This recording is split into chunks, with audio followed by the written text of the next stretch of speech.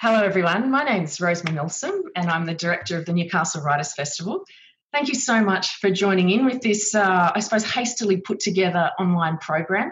As you know, we were forced to cancel the festival 3 weeks ago because of the COVID-19 crisis, and we know now that it was the right decision. At the time, a little bit nerve-wracking, but as circumstances have changed so rapidly, it was definitely the right decision.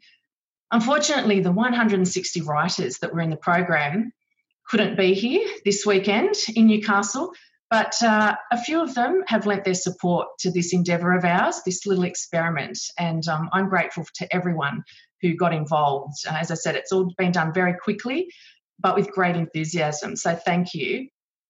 Late last year, I applied to Creative New Zealand for some funding to bring 5 New Zealand writers to the Newcastle Writers Festival. And unfortunately, they obviously couldn't come with circumstances unfolding as they have. But I thought it would be really great if it was a possibility to catch up with a couple of them.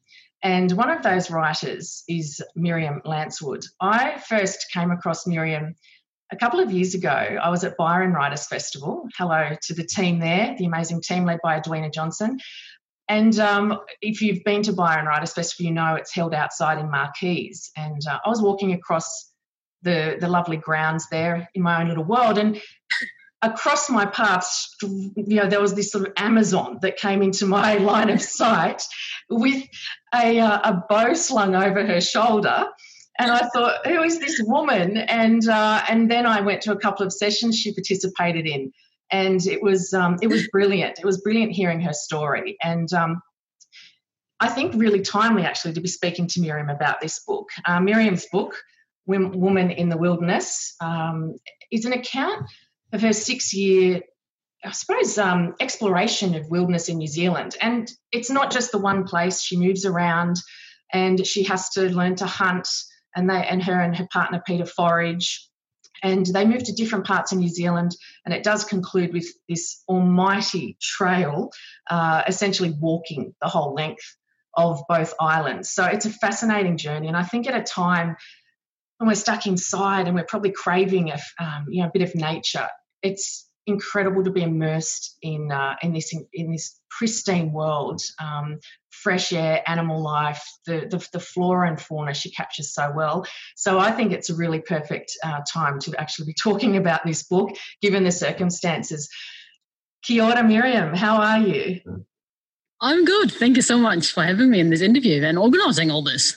Where are you talking to us from? At the moment, we are in Golden Bay, New Zealand. That is the northwest corner of the South Island. And it's been a little while since this book was published, so I'm really interested in I know in your mind it's probably even longer, that your journey began, and actually I just want to read the first sentence, because I think when I first started reading this book, from the first sentence it gives you an idea of what you're getting yourself in for. It is a beautiful winter's day, and I am walking with my bow and arrows on the side of a mountain in search of a wild goat. There you have it. That's the start of this captivating story. Tell us a little bit about what led to that decision. You left your teaching job. People asked why. It was quite a big move to get rid of all your belongings and, trek off with a backpack and about 3 months' supply of food. The basics, though, as I said, you're going to hunt and you're going to forage. So what prompted that decision to do this? Well, for a start, it has a little bit of history. I met Peter in 2006. That's now 14 years ago. And the moment I met him, we've been traveling and we've been living rough and always on a shoestring. We've been to countries like Papua New Guinea, and eventually we came to his home country, which is New Zealand. Mm-hmm. I was born in Holland originally. So we had all these years of adventures and living differently. And then I had to work for 1 year as a teacher, physical education teacher, because that's what I had studied in Holland, to get my residency. But during that year, I was, of course, missing that life of adventure and the traveling. And every weekend we used to go out in the mountains, camping and hiking, and we never want to come back on Sunday night. We said to each other, why can't we just live here all the time? That'd be amazing. Because we didn't really want to continue living in a house for which you have to pay money, and having a car for which you have to pay and get the petrol and maintenance and all these costs for all these things that we didn't really want in the first place. So to make that choice of let's live in the mountains for 1 year was not as radical as you might have thought, because it comes across in the book a little bit that I might have been working for 10 years or something in school, but it wasn't quite the case. But yeah, we wanted to live in this beauty of the mountains, and we wanted to be part of nature rather than just an observer. Because when you go hiking and tramping and camping, you're sort of looking at scenery, isn't it? You make a picture, and then you look at the pictures when you come home, and you sort of feel a distance. And I wanted to be completely connected to the wilderness, completely part of it. And hunting has really been very helpful in this process. In what way? Oh, when you're hunting, you are completely part of life and death. You are taking life, which is a horrible thing to do, but it also gives you life, because we were, in the game of survival. We were living out there and hunting and gathering like all our ancestors did. And so, and hunting also, I had to learn all these skills and reawaken all the senses, like my sense of hearing, my sight, everything improved majorly. And in a way, when we have that kind of environment where you're in a school, but we work in offices, I often think that our senses become a little bit dull because they don't have to be sharpened. But like you mentioned, when you're hunting, you're alert, you're tuning to sounds, to smells, and so in a sense, because it's part of your survival. It reignites them all those senses. Yes, indeed. And also when I'm in town, I want to block out all these noises, the air conditioning, the fridge, all these machines that just go on and on and on.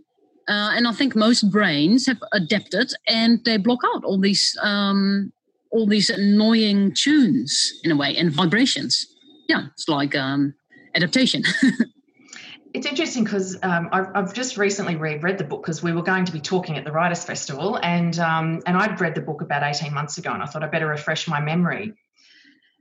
The very first mention of a pandemic in this book, because it's mentioned a couple of times by different people, is when you're sort of having your farewell from your school and your manager says to you, I suppose you'll learn all these skills and then when we're all get hit by a pandemic, we'll run into the hills and come looking for you for help. And that's really interesting because when I read that the first time, I didn't even pay any attention to that reference. But now in this environment, it comes up. Your Peter's brother mentions it, and then you encounter a doctor who you become friends with. While you're on one of your sort of, you're not in the Southern Alps at this point, but you do encounter this doctor, and Peter asks her what her main concern would be for the future, and she says a pandemic. Yeah, indeed. I think people have been waiting for it, especially in the medical areas. Yeah. Yeah, well, I wasn't waiting for it. Maybe I was completely naive and burying my head in the sand. But I honestly didn't think in my lifetime that we would be dealing with a pandemic. As I said, maybe it's naivety on my part. But so that's really interesting. Can you talk us through the process? I mean, you start off in outside Marlborough, and it's the Southern Alps. And you have to shed all your belongings because you're essentially both carrying in a backpack with some basic food supplies like flour and cups of tea. I mean, tea for cups of tea and, the very bare essentials. And you get to this incredible environment, which I'll get you to describe to us in a moment, but it's difficult at first, isn't it? You write about suddenly the day opens up to you and it's quiet and there's calm, and it seems to me that you're someone who's a real kind of go-getter and really energetic, and you struggle with that, don't you, initially, that sense of, well, what do I do now? We're here, but what do I do now? Yeah, indeed. So we had been preparing for almost a year to get out here. And when we finally get to the wilderness, we were dropped off. And it was amazing. We said to each other, aren't we lucky? Aren't we lucky to live here? This is absolutely stunning. And then the second day, I thought, oh, my God, what am I going to do? There's nothing to do here. It is, there is just so much time. And bear in mind, I just came from like working in town and being in contact with my family and friends, and they're quite busy indeed. And suddenly there was nothing to do because we also didn't take any communication device, no cell phone, not that it would work, but nothing like that, not even a clock. So that's also, we had no idea if the time was actually passing at all. Because you end up, you go to bed very early, don't you? And Peter remarks, Peter remarks a couple of times about how long you sleep. I mean, you have these really rested, sustained periods of sleep, which I think is the envy of all of us, to be honest, in our hectic, crazy lives. So it's like your whole body rhythm alters in this environment. Yeah, indeed. So we set out in May, which is autumn, and the days was already quite short, indeed. And we had no choice. We just went to bed when it's dark. I mean, you can only sit so long around the fire, and it got a bit cold, and then we went in the tent. And it's amazing how much we still could sleep. And after weeks and weeks and weeks, then still able to sleep. Like, I'm talking about 13 hours a night. You know, that's more than my toddler nephew. It's amazing. And I think that's really good for like hibernation. But in the beginning, the first 2 weeks were really difficult because my mind had to slow down. And my mind was in the rhythm and the speed of, say, a town city. And suddenly I had to slow down into the rhythm of nature, just so much slower. And Peter said, oh, you know what you have to learn? The art of doing nothing. And I thought, well, that's weird. I've sort of avoided that all my life. And now I have to do nothing, not even meditation, because meditation is something, right? Yeah. Sometimes there was just nothing to do. But after 2 weeks, my mind became slow, much more in tune with nature. And then I could just sit at the river and look at, the leaves falling or, the beauty of it. And it's so well worth going through those first 2 weeks. But in those 2 weeks, you have to go through a period of restlessness and boredom. And that's exactly what we taught to avoid, right? So, sometimes you need to go through boredom to get to that peace, that peace state of mind. Describe the Southern Alps. I'm embarrassed to say my first trip to New Zealand was last year when I went to the Auckland Writers' Festival. And I'd been, it's one of those things I think a lot of Australians feel, oh, we'll definitely go. And thankfully I went. Not only is it an amazing festival, hello Anne O'Brien and her team there, and sadly both that festival and also Byron have been cancelled for this year, along with ours and a number of festivals. So I'm thinking of everybody there. But I didn't, I was in Auckland. So, I mean, that's like saying I've been to Australia and I've seen Sydney, but that's not the whole of a country. And so you went to a very specific part, the Southern Alps and the South Island. Can you describe that environment for us? So if we haven't been there, we can get a picture in our mind of what it's like. Oh, it's very diverse. If you go to the West Coast, it's very wet because all the weather comes from the West Coast, hits the mountain, falls as rain. So the West Coast is wet, East Coast is dry. And that looks like sometimes like Mongolia, like a desert, But the places we are looking for is always a river for water and for washing. And we drink out of the river because it's super clean and super pure and very good. And We wash ourselves in the river. We do the dishes in the river. So the river is everything. And the river is always very loud because it falls quite quickly because we're in the mountains. Yes. And so it's super loud. You might not think of that, but it's like a roaring river always. You always have to sort of shout when you're near the river. And then we're looking for forest because we need wood to cook on because we always cook on the fire. And we're looking for big beech trees. It's mostly beech in New Zealand, in the mountains, mountain beech. And we're camping underneath the huge branches and on top of the roots. So it's quite amazing to be so much in, say, the tree consciousness, whatever that is. And so we need that for wood. And in the day we go exploring and we might walk up the river. The river is like our guideline, so we never get lost. In the beginning, I was afraid to get lost, but actually that's impossible. You just walk up the river, which you can hear at all times, and go further up and up and up. And in the end, the river becomes a little creek and big boulders and rocks, and you might have to climb.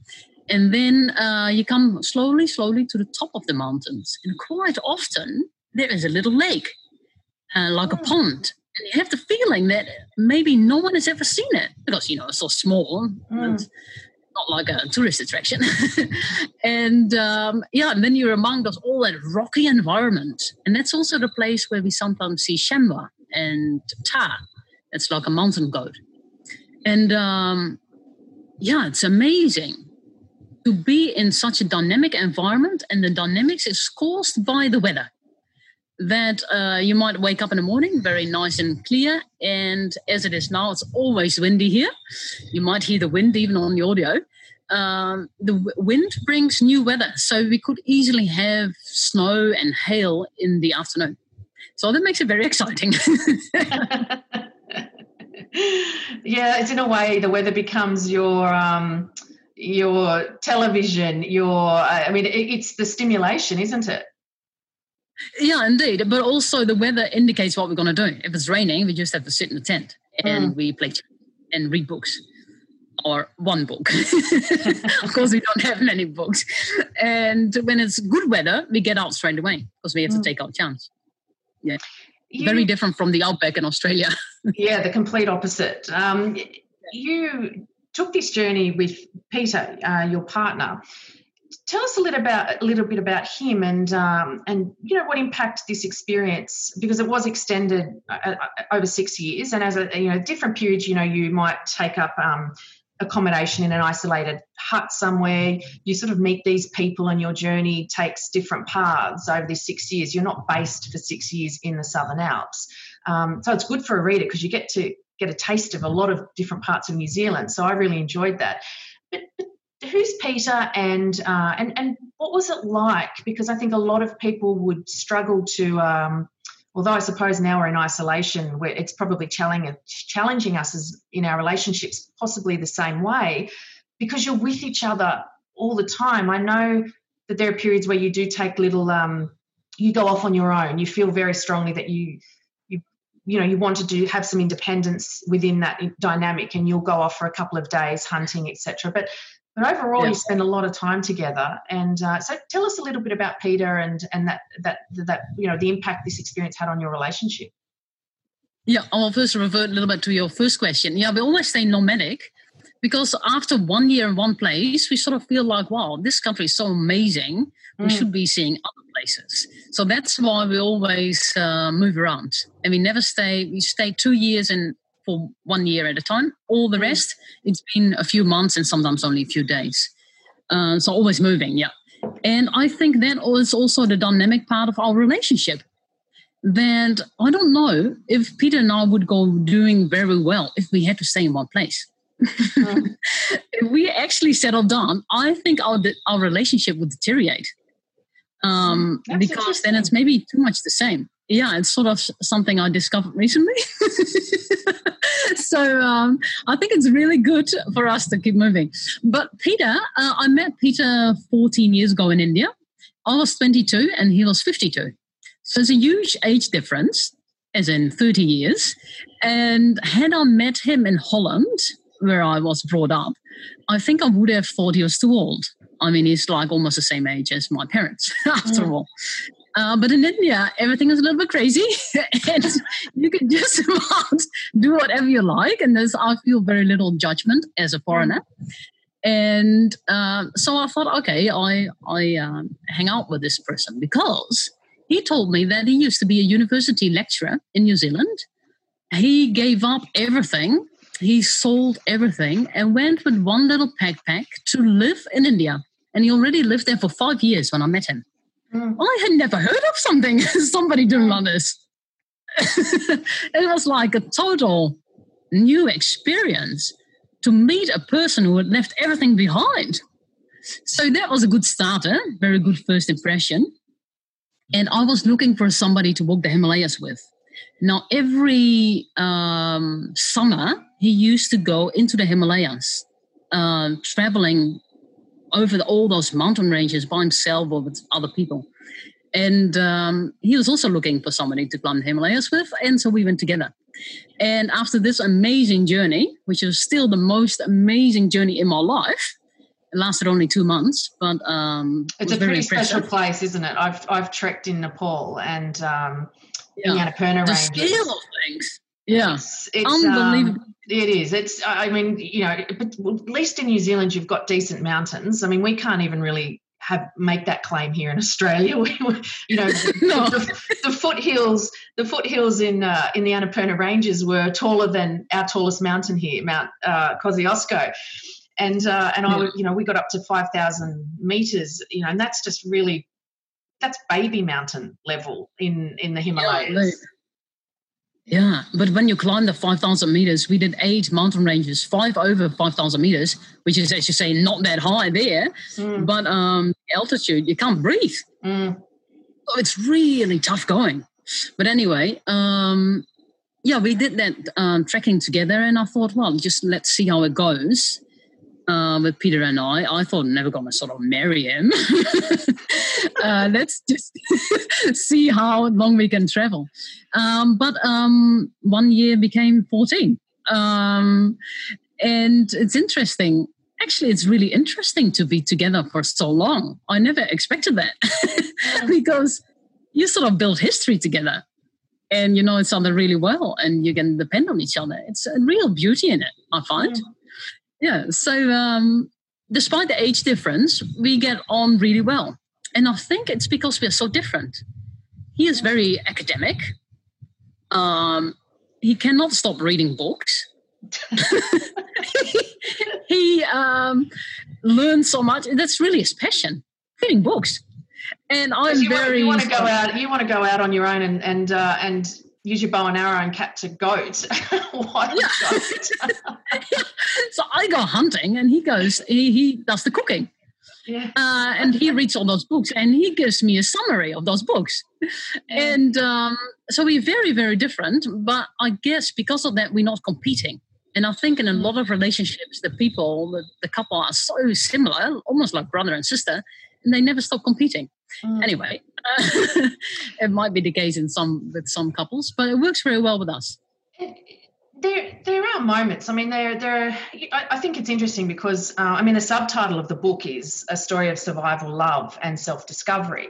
So there are discoveries you make within the relationship, not only about Peter but about yourself and how you are in a relationship, and I suppose what you need. And he points out at one stage, not that you've become codependent, but I forget the phrase he uses. But I think he almost prods you in a way to sort of, to have agency to. I mean, not that you don't. You're a strong woman. I'm finding it hard to explain it, but in the context of the book, it does make sense when you're reading it. You'll be able to explain it better. Do you know what I'm talking about? There's a point where, even within the relationship, he says,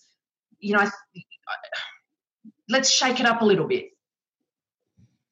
He says interdependence. He always encourages me to be able to be alone, because let's face it, one day I will be alone. Most likely I will outlive Peter. And so I knew that from the beginning.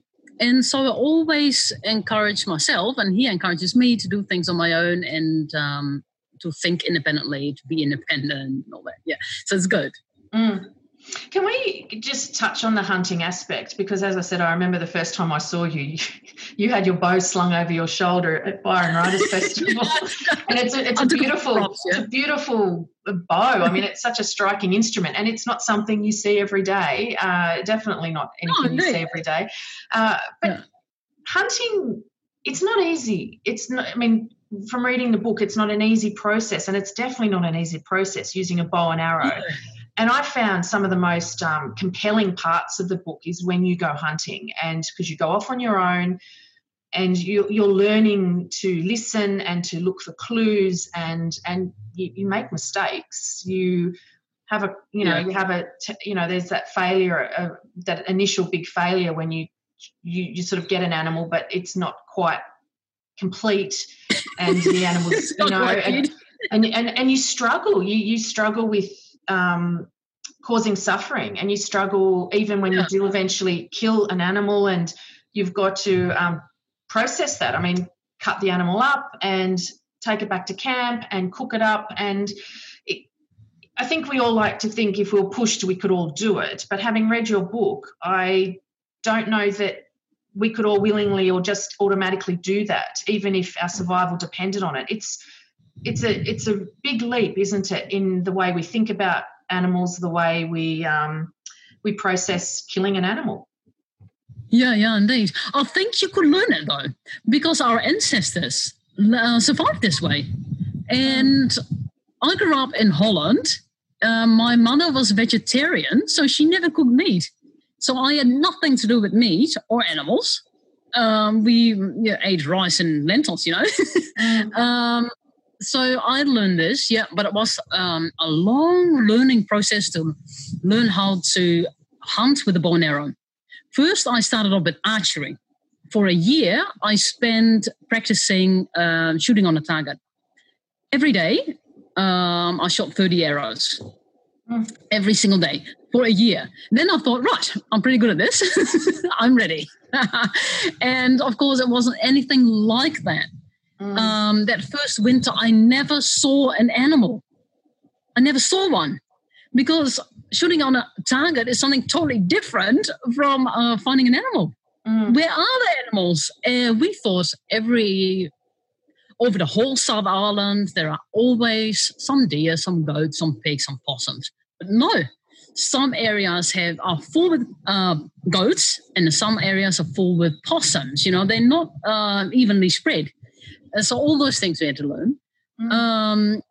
But to finally come, that was the first summer, then I finally shot my first goat. And this is the horn of the first goat that I shot with a bow and arrow. Because it was such an achievement. I was so incredibly happy. You couldn't imagine how relieved I was that I finally did this after basically 1.5 years of practice. And losing so many arrows, and so many times failure. I felt like a failure, coming back with nothing, But finally I shot that animal, and it was a small goat, and it was tragic because the Billy and the nanny, the parents, stood around. I shot the little goat, and all of us understood that I was not going to shoot anybody else. And so they stood around for so long. And eventually the Billy said, let's go. But it was just so tragic that I had tears in my eyes when all this happened. So they were grieving. They were mourning the death of their child. Yeah, and they're sort of very puzzled, like, what has happened? Oh, little Billy. And then in the end, they sort of reluctantly went away. And, anyway, I did it. And then I carried a little goat on my back for an hour. I had to walk back to camp. And then the elation of this achievement, I was extremely happy and relieved, and Peter too. Because you're not just hunting for fun. You need the protein. That's what comes out in the book. You go to bed hungry at times, and there's only so much sort of kind of damper you can make, that what we call damper, the bread, that's not sustainable. You can't. It doesn't sustain you. And at different points, you're doing quite lengthy walks, and it's physically demanding. And you talk about when you eat meat, the boost it gives you. Yes, indeed. So that first winter, I never saw an animal with my bow and arrow, but we trapped a lot of possums. And it's totally illegal in Australia, but in New Zealand, they're classified as a pest and they want to get rid of them. So everyone is sort of trying to reduce the numbers. Not many people are thinking of eating them, though. And they're actually very good meat. But I did manage to trap possums in that first winter. And that's when we discovered how much we needed the meat to keep warm. Because we started to lose weight and we started to wake up with hunger pains in the morning for not having enough calories, because the beans and rice wasn't enough in the high mountains. We were at 1,000 meters up. It was really cold, ice everywhere, waterfalls were frozen, and we were sleeping in our little tent, keeping warm around the fire. But just the rice wasn't enough.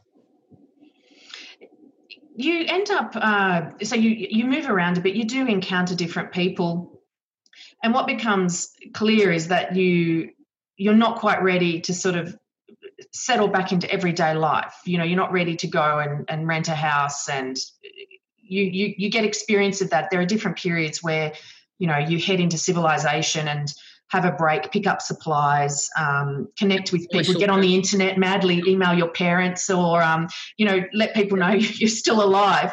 But so you decide to do this. You decide to do this famous trail, which runs the sort of all the way from the top of the North Island all the way across both islands to the south to Invercargill.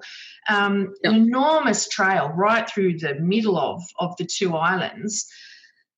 I kind of thought, are you serious? When I read that you were doing that after everything you'd been through, I thought, wow, these guys are pretty amazing. They want a challenge. And Peter's a little bit concerned. I mean, it is physically arduous, and that it does challenge you. It does challenge you because you're not staying in the one spot for the length of time that you had been at previous locations. You're moving. No, it's totally different. Yeah. Yeah. But what really struck me when you were describing this walk is you get scared a couple of times in the book, but the ocean is unnerving to you. You're unnerved by waves and it's really frightening. Have you seen the West Coast? but to an Australian, I just think, really? I mean, my 9-year-old gets out in huge surf, 4 or 5 meters, not meters, feet, I should say. She swims and takes on big, like in Australia where the big waves and surf are part of our we grow up with it. And I was so, here you are, you've climbed mountains, you've trekked, you've hunted animals, and then when you start this trail, it's the ocean that you find. It's very unfamiliar to you. And I suppose growing up in the Netherlands, that's obviously why. Although the Netherlands does have the North Sea, but that's very calm. Nothing like the waves on the west coast. And I see no one swimming there. No one goes near the water. So maybe I sort of pick up on the general idea of the ocean is dangerous. Seventh wave will get you, sort of a thing. But yes, I think I am now familiar with mountains and rivers, and I know how to cross rivers, and I know how to sit through a lightning storm. But the ocean is relatively unknown to me. And what we did after the Te Aroha, probably in your questions after, but we started walking through Europe, and suddenly I had to deal with bears. And I was shit scared. Never been more scared in my life. Did you encounter any bears? Did you encounter any bears? Well, we didn't see them, but we did see their footprints. They look exactly like a human footprint, but in big, like 5 toes. Yeah, it's amazing. And all very fresh in the snow and that. So, they were definitely around. And the villagers were saying, oh, don't go sleeping out there. You get eaten by a bear. So well warned. But yeah, I have no experience with dangerous animals. And if you are in Australia, in the outback there, I guess people are way more accustomed to snakes and crocodiles. You don't even have to go to the outback. I mean, Newcastle's pretty. We have snakes in bushland just on the fringes of Newcastle, and that's a big city. So we're accustomed to venomous spiders and snakes. But of course, we don't want to encounter them. We're not looking for them. It's not something that we're so relaxed about that we're like, oh yeah, there's a snake. Like I think everyone has that primordial sort of response to seeing a snake. But yes, we do have a lot of, unlike New Zealand, we do have a lot of dangerous animals. Yeah. At one point, I'm looking at the time now thinking, oh, I've got so much more to ask you. But I do want to draw your attention to, at one point, Peter says, now I made a note of it. He says, whatever it might mean, this pure and wild place, and that's when you first start, should change our consciousness. And I wondered if you could talk just a little bit about that. Did it change your consciousness? Was it as straightforward as that? It's hard to, because consciousness is such a deep level in a way. It's not so easy to sort of gauge that. But we want to find out what happens with our body and mind when living in such beauty and in such an isolation. So indeed, I think it has changed us. Surely it has. It's been now nearly 10 years ago we set out to live in the wild. I think I have a lot more awareness generally, and my senses have all improved, what I said before. Eyesight and my hearing and sense of intuition and, general awareness of things. And this is really good, but it's kind of hard living in civilization because then you also notice so much. And, for example, I think things like fear, and this is quite relevant to the corona now, is very contagious. And maybe you can pay attention to it, just how contagious this is. So you are, for example, feeling quite happy, and then suddenly you meet someone else who is afraid, and suddenly you feel that fear, quite physical, in your own legs. I feel it in my legs, in my own body. And then I think, hang on a minute, I wasn't afraid to start with. And I'll obviously pick this up from someone else. And I think this happens all the time. And not only with fear either. This happens, with energy and all these things. I find it fascinating. Well, it's interesting because you're talking about encountering someone almost physically and that fear transferring. But I think too, and I know that you're not active on Facebook or social media, but now that's another way that fear is transferred. It's transferred through social media. So you can, open up and, maybe your Facebook account be having a perfectly normal day and then someone posts something and you feel it, if you're in a certain state of mind, it just sort of almost leaps off the screen and starts affecting you. Yes, indeed. And I think we have to sort of protect ourselves a little bit or just be aware of it. If you're aware of it, it can come and go easier. But if you identify with it, then that fear has become you, right? So, and then you have to sort of go and process it and take such a long time to think your way out of it again. So, Miriam, before I have to let you go, I'm interested in your perspective on the coronavirus. I mean, New Zealand obviously has been in a strict kind of lockdown for about a week now. And the Prime Minister there has been praised for her kind of her strong approach to this, her quite dramatic in a way, but I think that everyone else is looking at her decisions and seeing that there's merit in it, definitely. How are you finding it? I mean, you're free, you look like you're in a nice open place and you're not stuck in an apartment in downtown Auckland, which I think would probably not be very good for you or your well-being. But this idea that you've lost that freedom to just go wherever you want, and how are you being affected by it all? I will first explain, since 1 year now, we are living in this natural place, sort of off-grid here in Golden Bay, because I have been writing my second book. And it's called Wild at Heart, and will come out in October. And just yesterday, I have finished the manuscript. So that's why I'm very cheerful today. And I am free once again. But so we had to be you've kind of been in a form of isolation for some time then, writing a book. Yes, indeed. Stuck behind a laptop. So we had to be in a place with electricity for the laptop. But since a week, New Zealand is in lockdown, and it is amazing how quiet it is. Because when we came out of the wilderness, or out of the mountains, we always feel, quite literally feel the noise. It's like the hum of a mega machine. And it's sort of a relentless noise. And now, since a week, we feel like it's quietened down. The mega machine has come to a grinding halt. Long may it last. It won't. Of course, things will come back to life and the home, because it's an economic disaster. That's what I think. Yeah. But while we are in lockdown, people can take their time for contemplation and a little bit of reflection.